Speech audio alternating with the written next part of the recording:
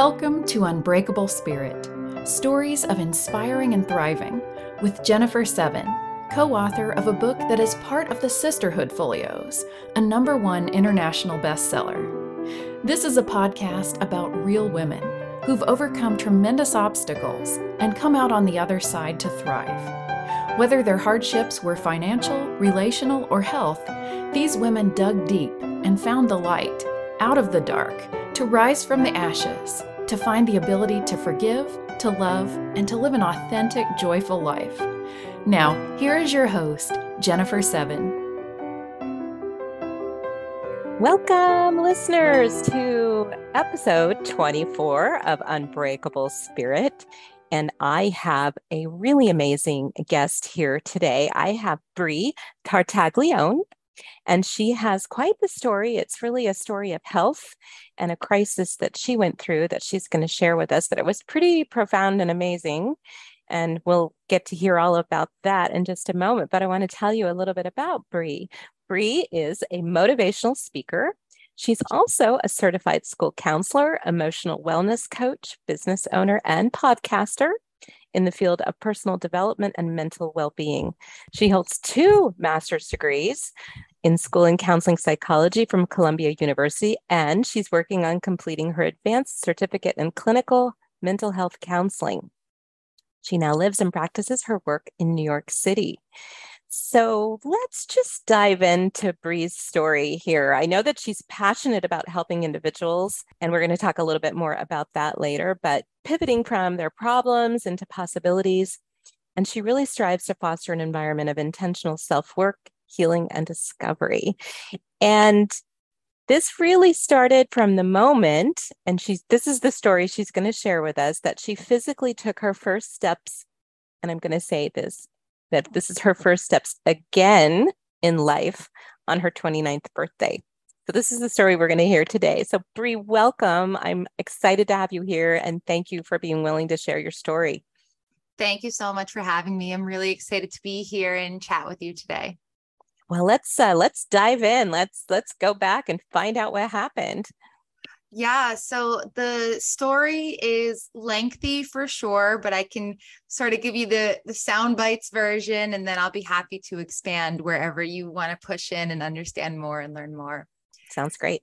So in March 2020, which is a really trigger time for the whole world, that was really at the very beginning of everything shutting down, the world sort of really coming to a close with COVID. And as the world was shutting down, so too was my body. And I was 28 at the time. And interestingly enough, it was actually, this all took place. It started the day before we went into remote work in New York City. So I was working for a company that worked in school systems. So I was a counselor, but I was working in several schools in New York City. And my company had a full board meeting on March 16th, which was a Monday. It was the day for all of New York City schools to basically get together with their teams and figure out how they were going to do this remote learning thing. Because New York was really ahead of everybody else, right? Because New York was getting hit so hard. You know, I don't actually know what the timelines were for other places, but I do know for New York, it was mid-March. So I know it was definitely getting hit hard at the time with COVID. But March 17th was going to be the first day of remote learning. So I'm with my company in this boardroom meeting, really trying to figure out how we're going to do this thing. And typically I'm a really active participant, someone who is raising their hand, coming up with ideas, just definitely very engaged, especially in major conversations in a company. So I was not myself in this meeting, and everyone started to notice it. And obviously I noticed it as well, but it was because I had this weird tingling sensation that started in my feet And it felt very much like pins and needles, like that your foot falls asleep or your leg falls asleep and you get that sensation. That's what it felt like, but it wasn't going away. So it was there and it was really sort of bothering me and distracting me. And then as the day went on, that tingling sensation, it didn't go away or subside. It actually started to grow up through my legs. So by mid-afternoon, it had grown through my feet up through my calves.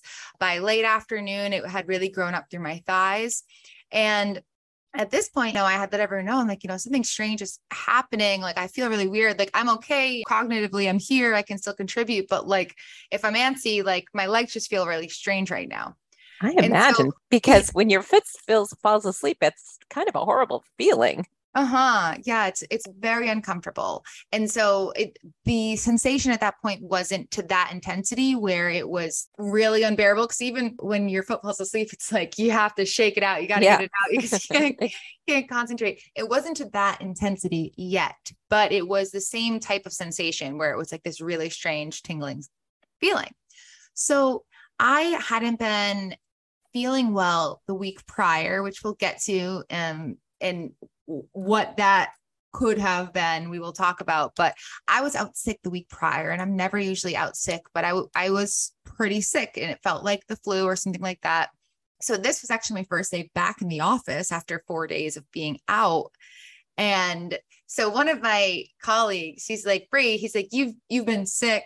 You just came back to the office. Maybe you need a protein shake.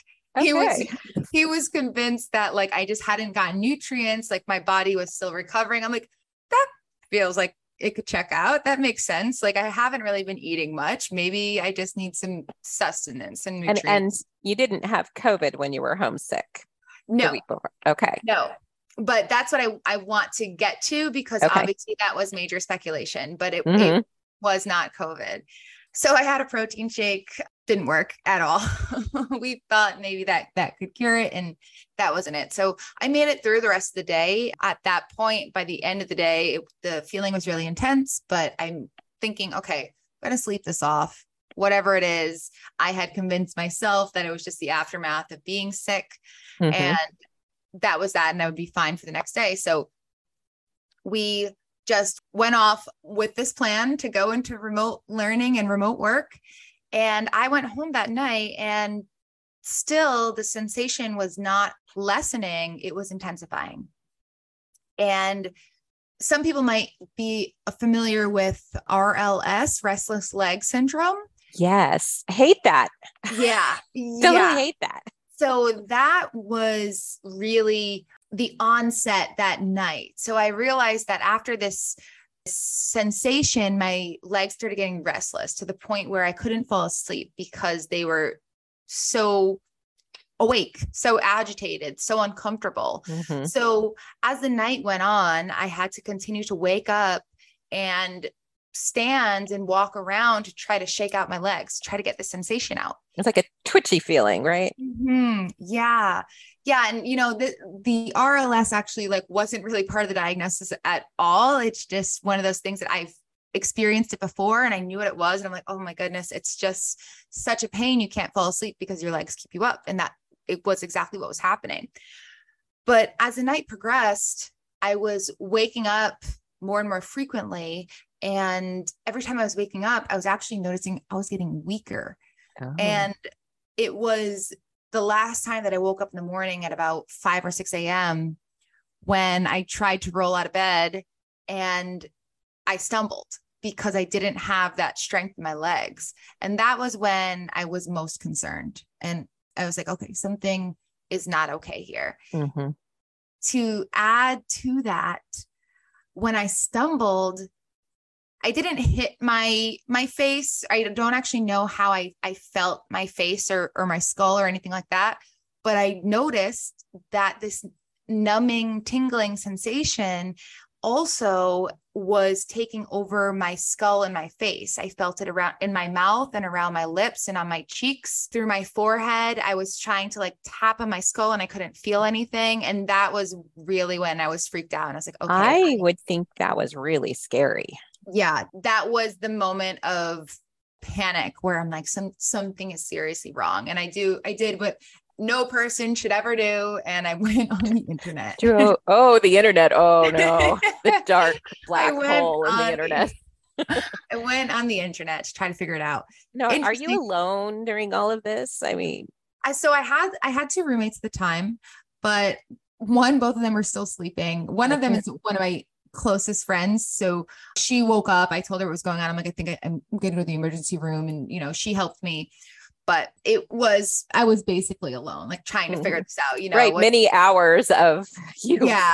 Like freaking out. Like, freaking out and trying not to wake them up as well. You walking around the apartment trying to just like stabilize. Well, I imagine you were like, is this something? Is this not something? What is this? This is so strange. Yeah.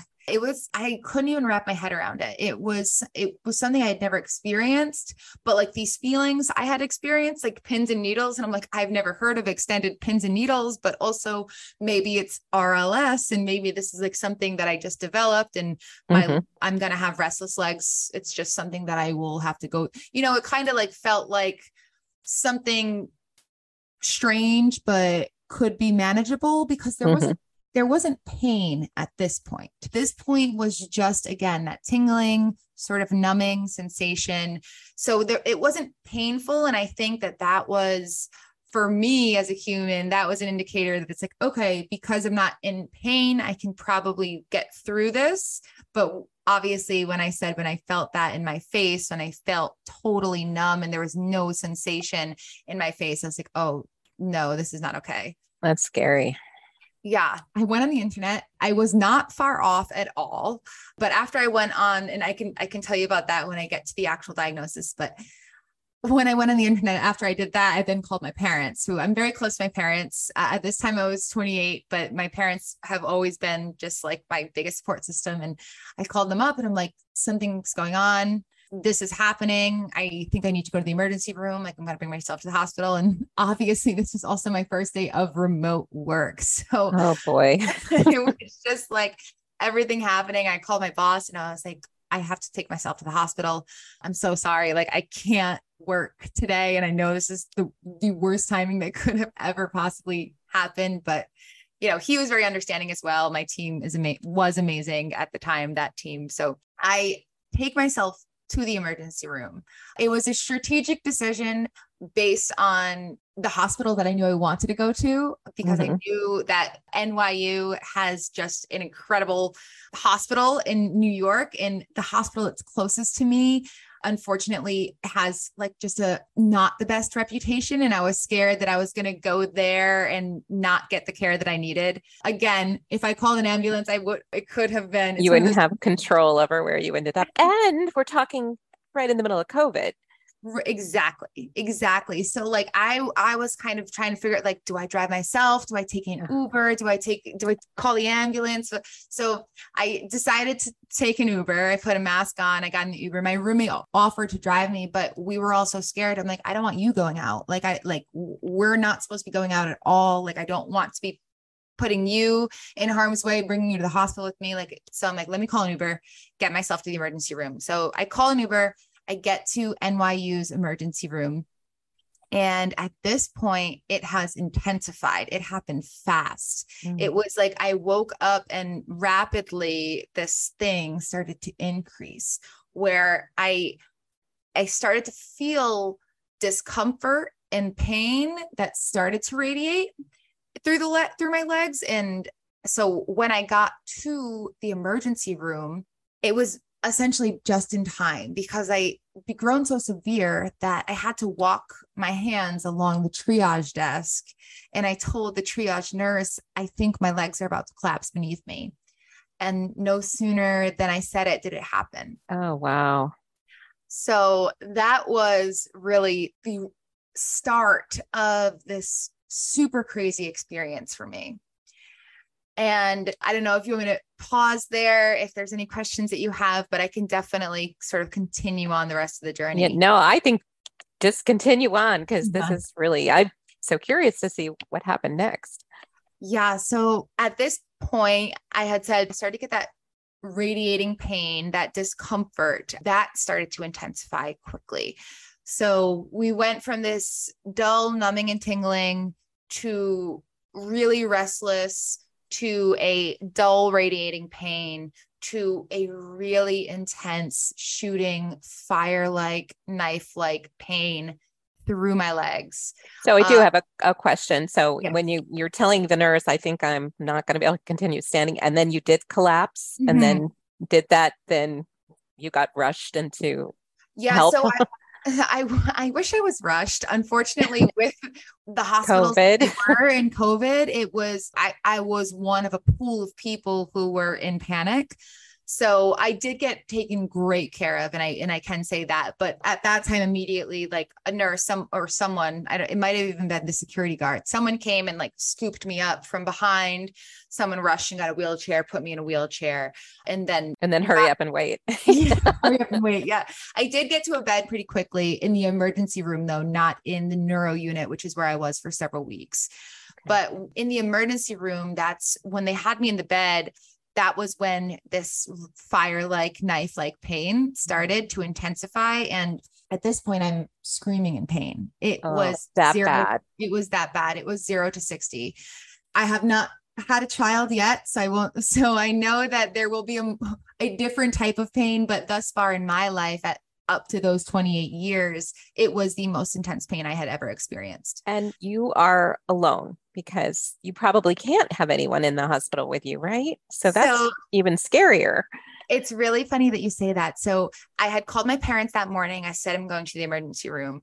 I was in New York City. They were in Rhode Island. That's where I was born and raised. It's about a 4-hour drive if you're not hitting any type of traffic or anything like that. At this point, state borders had been closed. Wow. So like you weren't supposed to leave if you had a Rhode Island license plate, if you were seen crossing state lines. Like no one knew. There was just all these different things that could happen. You're supposed to stay in your state. But my parents got in the car, they made it happen. They rushed to the emergency room. But while I was in the emergency room at the time, they weren't there yet. And I'm on the phone with my mom, crying in pain, like saying, like, I need help. I don't know what this is. Like, and then I can hear my father on the phone through my mom's phone and coming through at the emergency room desk, being like, someone needs to help my daughter. Like she's like, something's not right. Like, just my concerned parents, again, my biggest support system. So they're trying to help me. They're trying to get to me. I am in just the most intense pain I've ever felt. And my parents do get there. At this point, they get there. I've been taken up to the neuro unit. So NYU neurology is really where I ended up. And I can talk about why specifically this was a neurological case. But I ended up in the neuro unit, and if you think about like any movie where like someone needs to be quarantined and like people are in like hazmat suits, that was essentially where I was. So I was put in, felt like a high room at the, that no one knew about, it was a double or a triple door entrance, so that every time one door closed, you would scrub in another, you'd have to make sure you were sanitized, and then another, and then they got to me. So this is because of COVID. Because they don't know what this is that you have, right?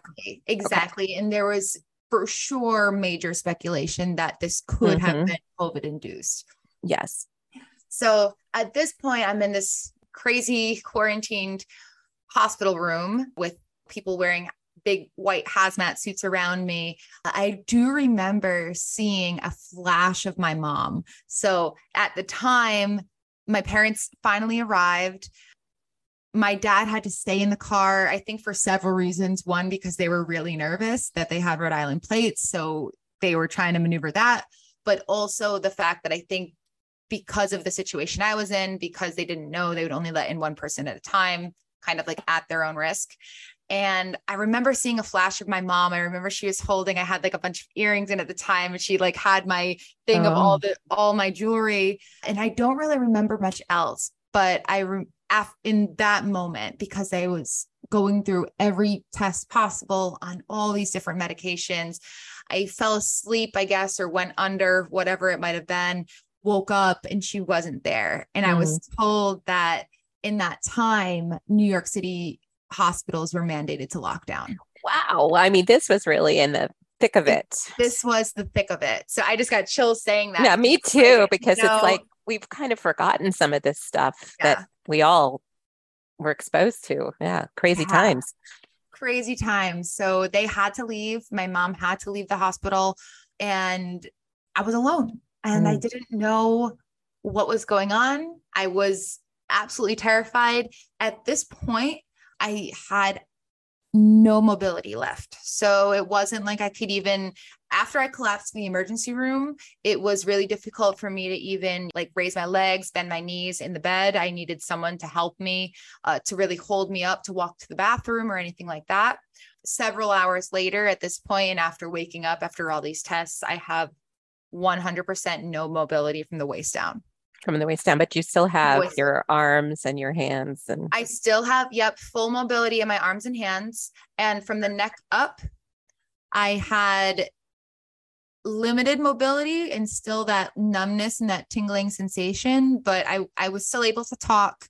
I could still move my neck. I was uncomfortable, but I still had mobility there, which was good. So from there. Now, were you still in pain? Are you still in pain or have they been able to alleviate the pain? I was still in not as intense pain that I was, but I was still in pain for sure. Also because not only from what was going on, but they had to do things like a spinal tap. Oh, yeah. And, there was just so much getting pumped through me and prodded into me on top of this radiating pain. It was just a very uncomfortable and scary experience. So my friends like to joke that at this point they had run absolutely every test that they could have run.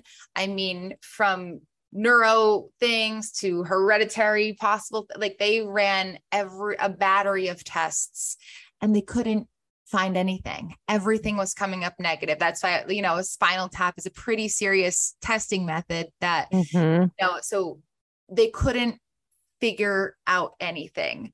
And I was going to say, my friends like to joke that at this time, it was the point that COVID tests were brand new and celebrities couldn't even get their hands on them. And I was given 3 COVID tests, which all came back negative. And so at that time, they had to rule it out. I myself, as well as doctors that I've had, will always continue to speculate that had the tests been more accurate, more advanced as they are now, it might have yielded a different result. And I'll just never know at this point. It was a negative test. So we just kind of move forward with that. But doctors couldn't give me an answer, and conversations that were being had were, this could progress and get worse. This could take over more of your body because we just aren't figuring it out right now. This could lead down a more difficult path, sort of speaking like end of life. They really couldn't tell me. Oh, that's terrifying. Terrifying. We talked about possible amputation. Oh my God. There was just like, here you are, 28 years old, all alone in this hospital room. Exactly. Just absolutely terrified. It took several days for them to finally come up with a result. And in those several days, again, obviously, I was scared. I was alone.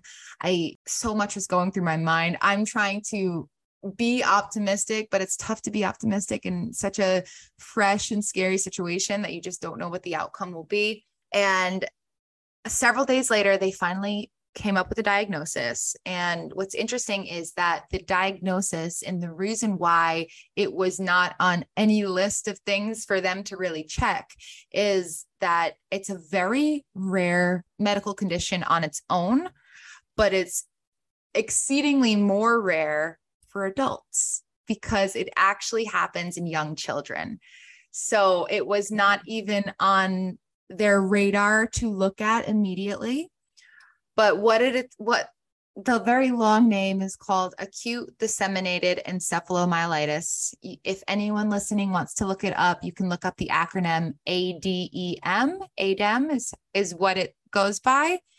And what that diagnosis actually is my immune system has basically a false trigger response that it will go in and attack the healthy cells in my brain and in my spine.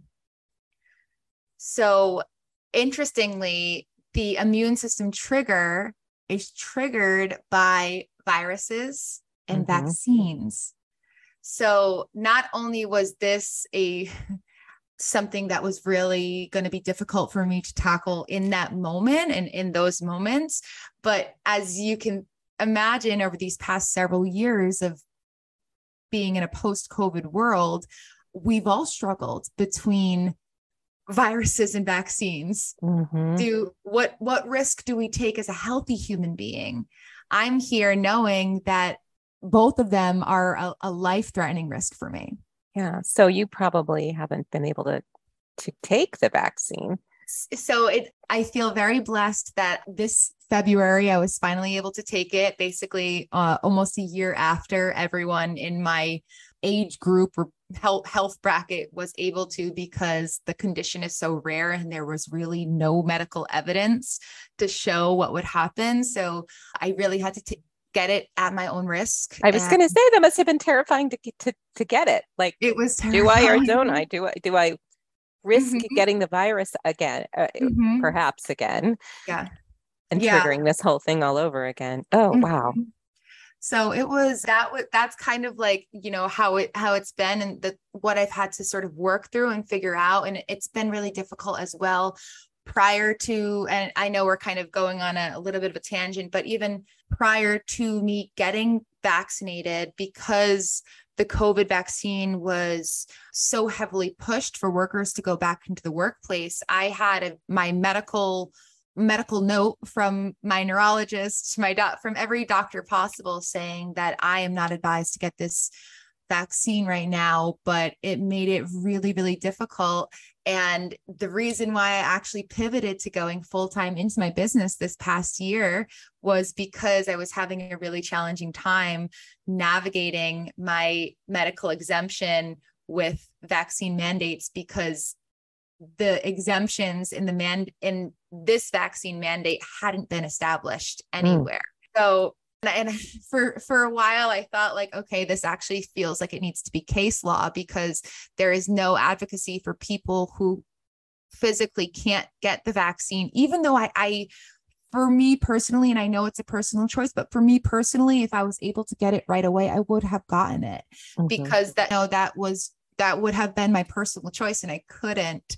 So there was so much to navigate. It's just caused me to go down different paths and different lanes in my life, because it's the time period that we're in and the medical place that I'm in. I've had to sort of carve my own way through.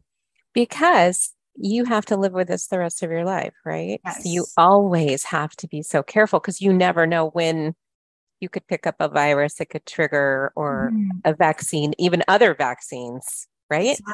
Exactly. So, and that's one of those things too, that I do a lot of speaking on, because as a human being, it's unfair for me to live my life in fear, but I also need to be, to the best of society's ability, accommodated for exemptions when they are necessary, even when we're living in unprecedented times. So it's a sticky place, because I don't live my life in fear. I still live my life. I know that there's a place in my heart that holds that fear and that caution, and caution is definitely a way that I will move through life in situations at this point. But also, I know that I am being unfair to myself if I was to continue to live life in sort of cowering in fear of not getting a virus or a vaccine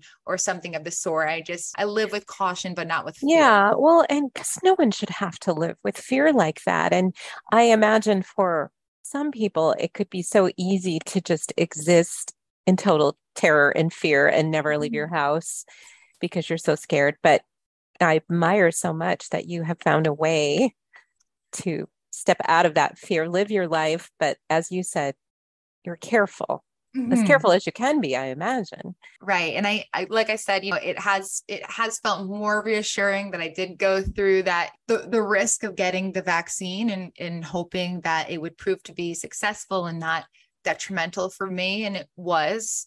So I know that as those things advance, there's going to be more that I might have to get. And again, it's going to be a choice every time. But right now I'm feeling okay where I am at, and it's kind of the safety level that I've been able to get to. Yeah. So can we go back now to there you are in the hospital, they figure out what it is. So then how do you get better? Yeah. So they figure out what it is, and they do basically this trial medication that was going to take about 5 days to fully get into my system. And then that would be somewhere around day 3, day 4, day 5. They would hope that something would happen and could get systems back and running and mobility back up and going. So I did go on this medication, and it was day 3 or 4 for me that I would wake up every morning and look down at my legs. And it's a really interesting thing that I never planned on experiencing when your mind and your body don't connect. Because I would look at my legs and I would know that just a few days ago, I had full ability to use them, and I would look and I would try to lift them, and I'd be thinking that I'm lifting them, but I wasn't actually lifting them. I try to bend the knee, and it's I think the best way to describe it is frustrating, because I'm looking and I'm like, why can't I bend my knee? Like it's a simple function, and I just couldn't do it. I would look at it and I couldn't do it. So, like, come on, knee, come on. Bend. So I would go through this process every morning. I would try to lift both legs. I wasn't able to. I tried to bend both knees. I couldn't do that. Try to move my feet or roll my ankle. Wasn't able to. And then I try to wiggle my toes. And on that 3rd or 4th day, I sort of went through the whole process, and then I got to my toes and I finally wiggled a toe. Yay! And it was a celebratory moment for me, for sure. You must have been like, did it really move? Let me do it again. Let me do it again. Oh my God. And when I tell you it was a fraction of a millimeter, like I don't think anyone else would have seen it. But you knew it. You knew it. I knew it. I felt it. I saw it. It happened. I didn't even think I could do it again after that point, but I saw it happen. And that was like that very tiny sliver of hope that really helped pull me through. And from there, I was in the hospital on my 29th birthday, and I did miraculously take my first steps on that day. So my first steps, again, as you had said, and that's where so much of the magic of this journey has happened, is in learning how to walk again consciously. Actually seeing my body and watching and learning with my body the process that is learning how to walk. That was So how long was this process till you got to your 29th birthday from when this all started? Are we talking weeks or a couple weeks? Weeks. That is really interesting, the way you just phrased that consciously learning how to walk again, and really consciously becoming aware of your body in a different way, because so often we take for granted everything that our bodies do for us, and to have that fully in the moment, paying attention to every aspect of what was happening. Yeah. And that's really one of these key points for me, and that I really infuse with the work that I do, is our levels of consciousness are varied. But when we take something like walking, the first time we learned how to do it, we were sort of like semi-conscious or subconscious human beings. We could feel and emote, and we knew instinctually, what was going on. We were just starting to sort of develop sensory and motor skills, and learning how to walk is not something that we remember doing. Maybe there are a few people who might be able to. I'll never say everyone, but most of us, I would argue, cannot remember that process. It was more of an instinctual process. Again, we fall Yes. down, we get up, we fall down, we get up. We realize that our hands can stop us and hold us and keep us from being safe if we fall. You learn instinctually at that point. And so parents who have seen the process happen and have watched their children learn how to walk have some idea of what's taking place. But again, that self-conscious piece, not being self-conscious, but like self-consciousness of being conscious of oneself really changes that dynamic.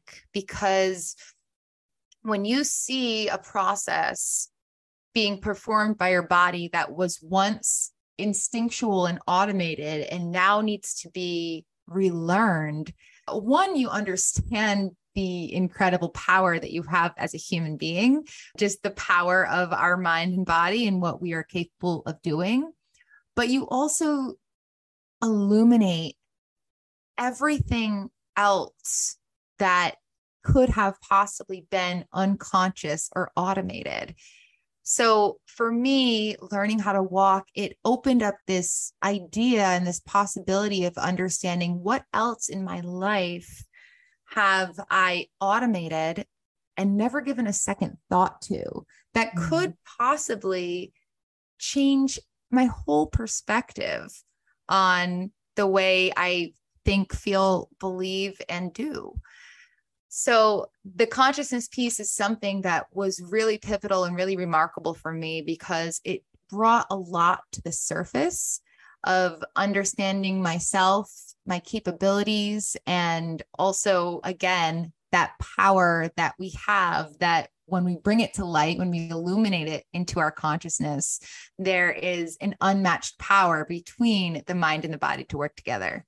Yeah, this is really, really fascinating. And so you're walking, but then you have this new way of thinking in your mind. And then, so you said you wanted to look at other things in your life. Did you just go on this journey of self-exploration and start looking at things? It's something that I think the best way to put it is that what I discovered was that not only was I automating processes in my life, but I was automating my consciousness. And that was the shift for me. I realized that in life, in all of our lives, but in varying degrees, we automate things to get by, to do what we have to do, because that is both the way that our world is. We live in a very fast-paced environment. Whether you're in New York City or not, I understand that life comes with a lot to juggle. And we automate because that's a human system that makes things really possible for us to handle several things at a time, to be able to do multiple things at once, so to speak. But consciousness is something that I realized I had been automating because it was as if I would only really pay attention to the things that I really enjoyed doing, or when it was time to relax at the end of the night, like I could just like be in the moment with myself. But it was like my consciousness was flipped off for all of the other parts of life, going through the day to day and going through work and doing all X, Y, and Z. Yeah, I think we really do that driving the car. When you have that, you're like, oh, how'd I get here? You're just on autopilot while you're driving. Yeah, our minds wander. We go in different places. We have, as human beings, again, especially in the time that we're in, especially with the mass amount of stimulation and inputs and screens that we're working with, everything is quick changing and ever moving. And that is the way that our mind has really started to adapt as well. This consciousness piece is like, we have this flicker from here to there, to there, to there, to there.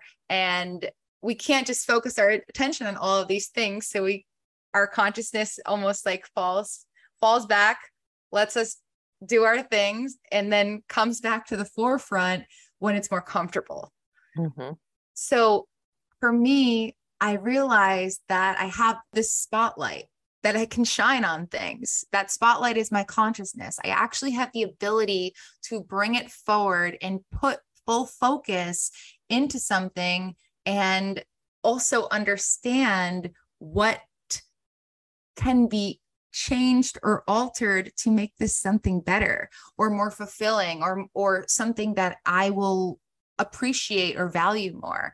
And this is for anything from my morning routine to checking my emails, that monotonous work. There's just so much that we as human beings can shift in our lives and generate much more positive outcomes if we have the courage to shine that spotlight on it. So can you give an example? Yeah. So for me, I mentioned routines. Mm-hmm. So routines were huge. And again, routines, a lot of them are automated.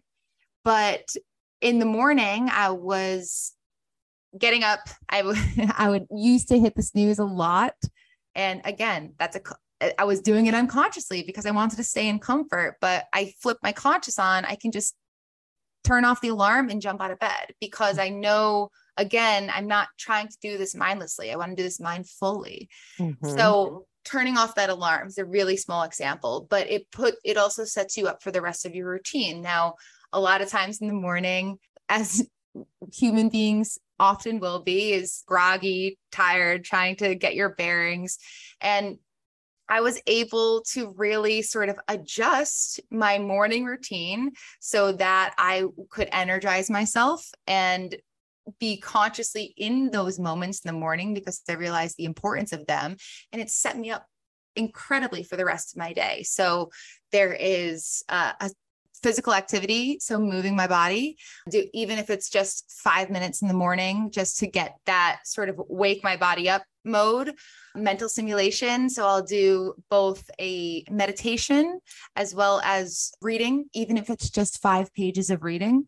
Mm-hmm. But all 3 of those things, physical activity, mental stimulation, meditation, are 3 key components that I wasn't implementing, not because I couldn't or didn't have the power to, but because I had not shined that spotlight on my morning routine to understand where I could improve it and make my life vastly improve. Wow, I think that's so true. I think we go through our mornings sometimes just on autopilot. Oh, we got to brush our teeth. We got to grab that cup of coffee. We got to throw some clothes on. Or if you've got kids, you've got to run around and get them ready. And we're just on autopilot. Yes. So I think that's so awesome. It's taking what little things, it doesn't have to be huge things, right? Little things that you can do to make it more meaningful, I think, for yourself, right? Yeah. So how did this all evolve into this business that you have now? And tell us about that. Absolutely. So for me, first I was in the mental health field to begin with. So when this had all happened, I was only a year out of grad school, working for that education company, doing counseling in several different schools. But that was just my first year as a counselor. So I had studied counselor in a therapeutic sense. I had studied to become a therapist and was just doing that therapeutic counseling work for a year after this. And I knew that I've always wanted to stay steady in that track. That was definitely where I saw myself as being a powerful and productive human being. I really understood my impact in the mental health space. But I also knew something that was sort of like a lifelong dream of mine, is I wanted to speak and be able to impact others. And I really didn't know for the longest time what that even would look like, what I would speak on, how I would impact. And then when I happened upon mental health and really went down that track, I found my passion there. And I was like, okay, like I know that I would be able to speak in the realm of mental health, but what am I going to actually speak on? What topics do I pick? Do I have stories to tell? And so it was almost like this was all in the back of my head for a long time.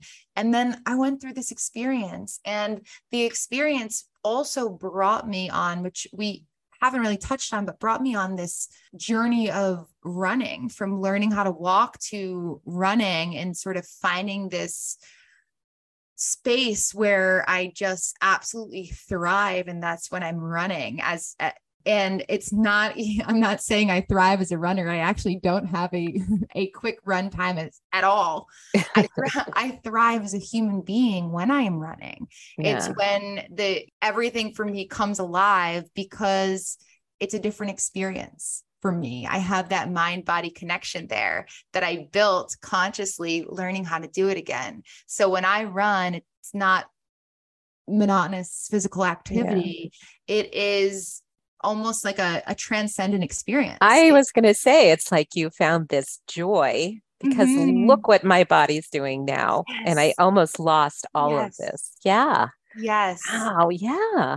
So not only did I have this medical journey, but the journey that it brought me on with running, and the power that has brought me, and the perspective that has brought me, and the understanding of who I am and who human beings are and can be, it all has come through sort of the back to the front end of that medical and running experience. So I finally felt like I have something to talk about now. Mm-hmm. And though I'm now realizing that I could have still had power and impact picking mental health topics and speaking on those and doing that, I wouldn't have the personal connection behind it. And I felt like this story has sort of been that glue that's brought everything together. I'm a believer that we go through things for a reason. And sometimes it's to find out who we are, or to make a profound shift in our lives. That's why sometimes these difficult, painful, horrible things happen. And because it's like, I've talked about this before, it's like being the phoenix coming out of the ashes. It's, but we come out of it, and we come out of it changed and different, and maybe with a new passion, or like you said, you found your voice. Yeah. What you wanted to talk about. Yeah. And it's unfortunate we have to go through these really difficult things, but I don't know why, but it seems like that just makes it deeper and more powerful. My 2 cents, but that it is so spot on though, what you're saying. And that's one of the things too, like we will never know why things happen to us in those moments. Those lessons don't come, or that understanding doesn't come until far down the road. Yep. It's almost never, I would argue. And again, I can't give absolutes, but I would say it's almost never that we find that why in the moment. Right. Because you're in it. You're in the thick of it. Exactly. You can't see above the weeds. Exactly. It's like you need to go through that struggle to get out of it, to be able to look in hindsight and then understand. And look what you found through it. And not everybody will find it, but you found meaning and depth, and so much. Absolutely. And it's brought that, it really was sort of the piece of the puzzle that has brought this vision that I've had for myself and what I want to do for so long into fruition. I started my podcast right away, not right away, but very soon after my running experience started, I started my podcast and started detailing my story and talking about it. And that is now 2 years running. From there, I really started the business, realized how I can help others. And by both speaking to groups and small groups and businesses, and I've done large keynotes as well. So that speaking component then drives the rest of the business as me as a helper in the helping profession, and how I can help impact either small groups or larger groups as well. And what this consciousness piece, our self-efficacy, the ability to self-actualize, all of these things that I've sort of been able to pull out of my story, I'm now able to speak on and help individuals and groups learn. So do you work with individuals, or are you primarily just in the group? I do individuals as well. I actually right now, so I have done emotional wellness coaching, and that is really for individuals who have experienced something and it's put them in an emotional place that they're not used to or not comfortable with. And they sort of need emotional fitness training is what I call it. So a lot of things is something with a relationship, a breakup or a divorce, a major medical experience like I had that sort of shifted life, a really death, bereavement, grief, those types of things. So that's the coaching aspect. And that's where I really work with individuals. And I make that distinction because I'm also at this point, I'm a certified school counselor, which we've spoken about, which allows me to work in a therapeutic capacity with children who are adolescents who are 18 and under. So at this point right now, and it will confer in May 2023, I'm working on my clinical mental health counseling license, which essentially expands my ability to use therapy in an individual capacity with adults and children. So people of any age. So I really make the distinction between the individual coaching that I do and then the counseling that I right now have the ability to do, and then we'll be able to expand in about a year, because I want to make sure I make that distinction that currently mental health wise, I don't work specifically with pathology, meaning what might be dysfunctional or abnormal in someone's way of living. I just deal with sort of moments. So like I said, grief moments where we've been shaken up by life and we need to sort of be unshaken. Yeah, a little help to get through things. Yeah. So if somebody wants to work with you, Bree, well, how do they do that? How do they get in touch with you? Absolutely. So I am very open at this point, currently booking out the end of 22 and 2023 for speaking engagements and workshops, as well as continuing to work on coaching. And I will be able to do counseling in 2023. But if anyone wants to be able to work with me, reach out, wants me to speak, do a workshop or coaching, you can find me. My website is brieundeniably.com. That's BRIUNDENIABLY.com. And all of my social platforms, you can also find me at Bree Undeniably. So anywhere you type in YouTube, Facebook, Instagram, TikTok, Twitter, you're going to find me at Bree Undeniably. And your podcast, same name? Podcast, same name. Yes. Yep. Okay. So I have a speaker series right now under Bree Undeniably. So you can just type in Bree Undeniably, you'll find it there. Awesome. And Bree, if you had to leave our listeners with one message, what would it be? I love this question. It is my favorite way to leave listeners. And the message is both the mantra, the tagline, sort of the full encapsulation of what I stand by and what my business really promotes. And that is to buy into the possibility of you, which means that we can't always see what our ability or possibility is in front of us. Not only can't we see it, but it's often not even in our peripheral. It's often somewhere so far outside of our vision that it's tough for us to even imagine it. But if we can offer ourselves the understanding that we are capable beyond what we can see, we're able to reach for that possibility and that potential that has been inside of us all along. So understanding you don't have to see it in yourself to be able to make it happen. And if you buy into the possibility of you, you're buying into the fact that you know your possibility is extended beyond who you are right now. I love that. And thank you for saying that. I love that. Just, is it just possible? Is it possible? Is it possible? Anything is possible. Yeah. Hope is a really important element in the helping profession in general. If you have someone who comes to counseling and they brought themselves there, even though they have no other idea of how they're going to get through it, they brought themselves there and hope they can get there. And studies show that those individuals see massive success just based off of the seed of hope that they had to get it started.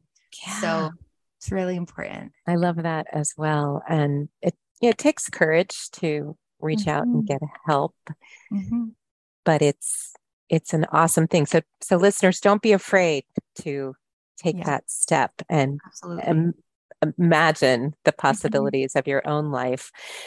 Bree, gosh, this was a really fascinating story. And I am so glad that you recovered. I think you're 100% recovered. Yes, you're running. That's running daily. Yeah. Yeah. And that you found this new passion, this new platform, this new way of thinking and creating, and that you are here to share it with everyone. So I will be putting all of this into the show notes for our listeners so that they can find you. And I just want to say thank you for being here and being willing to share. Thank you so much, Jennifer. It's been such a pleasure to chat with you. I appreciate you sharing your platform, and I hope that we were able to help listeners and inspire them to buy into that possibility. Thank you. Thank you for joining us on Unbreakable Spirit.